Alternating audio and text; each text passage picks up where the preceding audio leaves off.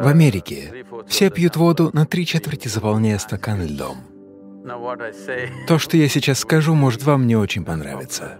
Температура питьевой воды должна отличаться от температуры вашего тела не более чем на 4 градуса.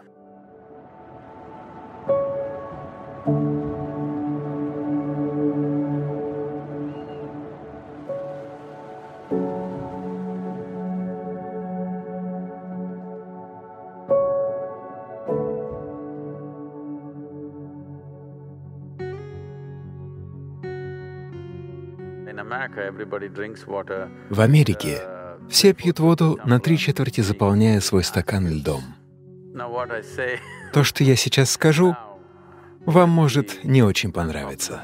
В йогической культуре, если вы йогин, если вы на пути внутренней трансформации и преобразования своей системы в иное измерение возможностей, вам следует пить только ту воду, температура которой отличается от температуры вашего тела не более чем на 4 градуса. То есть, если нормальная температура тела около 36 градусов по Цельсию, температура питьевой воды должна быть от 32 до 40 градусов. Это наилучший способ пить воду. Если вы студент, и ваш основной интерес — это получение знаний, вы не стремитесь к трансформации, а хотите только получать знания, тогда вам нужно пить воду, отличающуюся по температуре от вашего тела не более чем на 8 градусов, то есть от 28 до 44 градусов.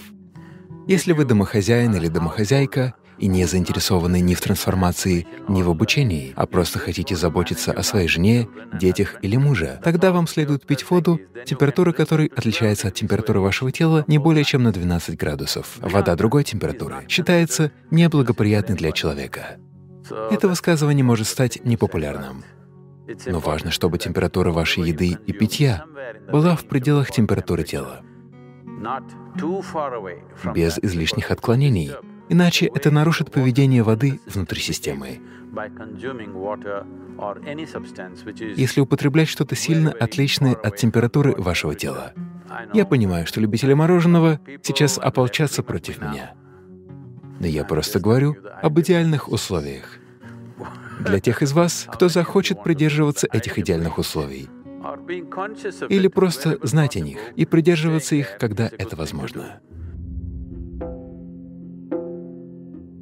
Если вы не испытываете жажду, если вы не пьете воду, с вами ничего не случится, все будет в порядке. Только в Америке считается, что вы умрете, если не будете пить воду. Нигде больше люди не пьют воду просто так. Они пьют, если испытывают жажду, и с ними все в порядке, даже если они в пустыне. Только в Америке, в холодном климате, все постоянно носят с собой бутылку воды и постоянно пьют воду маленькими глоточками, потому что маркетинговая система внушила им, что нужно пить очень много воды. Весь излишек воды, особенно выпитый маленькими глотками, поглощается организмом. Когда это происходит, уровень натрия, который очень точно сбалансирован, падает. Это оказывает влияние и на все системы организма, но не такое заметное. Но снижение уровня натрия в мозге приводит к его отеку. Это не значит, что ваш мозг растет. Отек — это определенное проявление болезни. Мозг не расширяется, он отекает из-за недостаточного содержания натрия.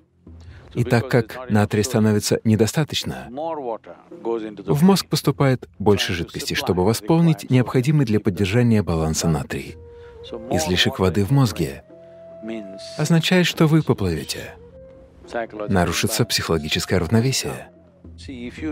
Если выпить много воды за раз, организм решит, сколько ему нужно, и выведет излишек. Но если пить маленькими глоточками в течение дня, механизм может сбиться, и организм впитает больше воды, чем ему нужно. Допустим, вы выпьете 2 литра воды. Не весь этот объем усвоится системой. Усвоится только необходимый объем, остальное будет выведено. Не нужно пить воду просто потому, что вы думаете, что так надо. Пейте воду, когда испытываете жажду. Чтобы убедиться, что вы пьете достаточно, пейте на 10% больше, чем вам требуется. На пару стаканов больше, просто чтобы убедиться, что вы не пьете слишком мало. Это даст вам некоторое время перед тем, как вы будете пить воду в следующий раз. В то же время, если не пить, когда вам действительно нужна вода, когда вы чувствуете жажду, это нанесет вред организму. Когда системе требуется вода, но она не поступает, наносится огромный вред сердцу. Но говоря о воде, я имею в виду не только питьевую воду. Необходимо есть пищу, содержащую много воды. Фрукт на 90% состоит из воды. Овощи больше чем на 70% состоят из воды.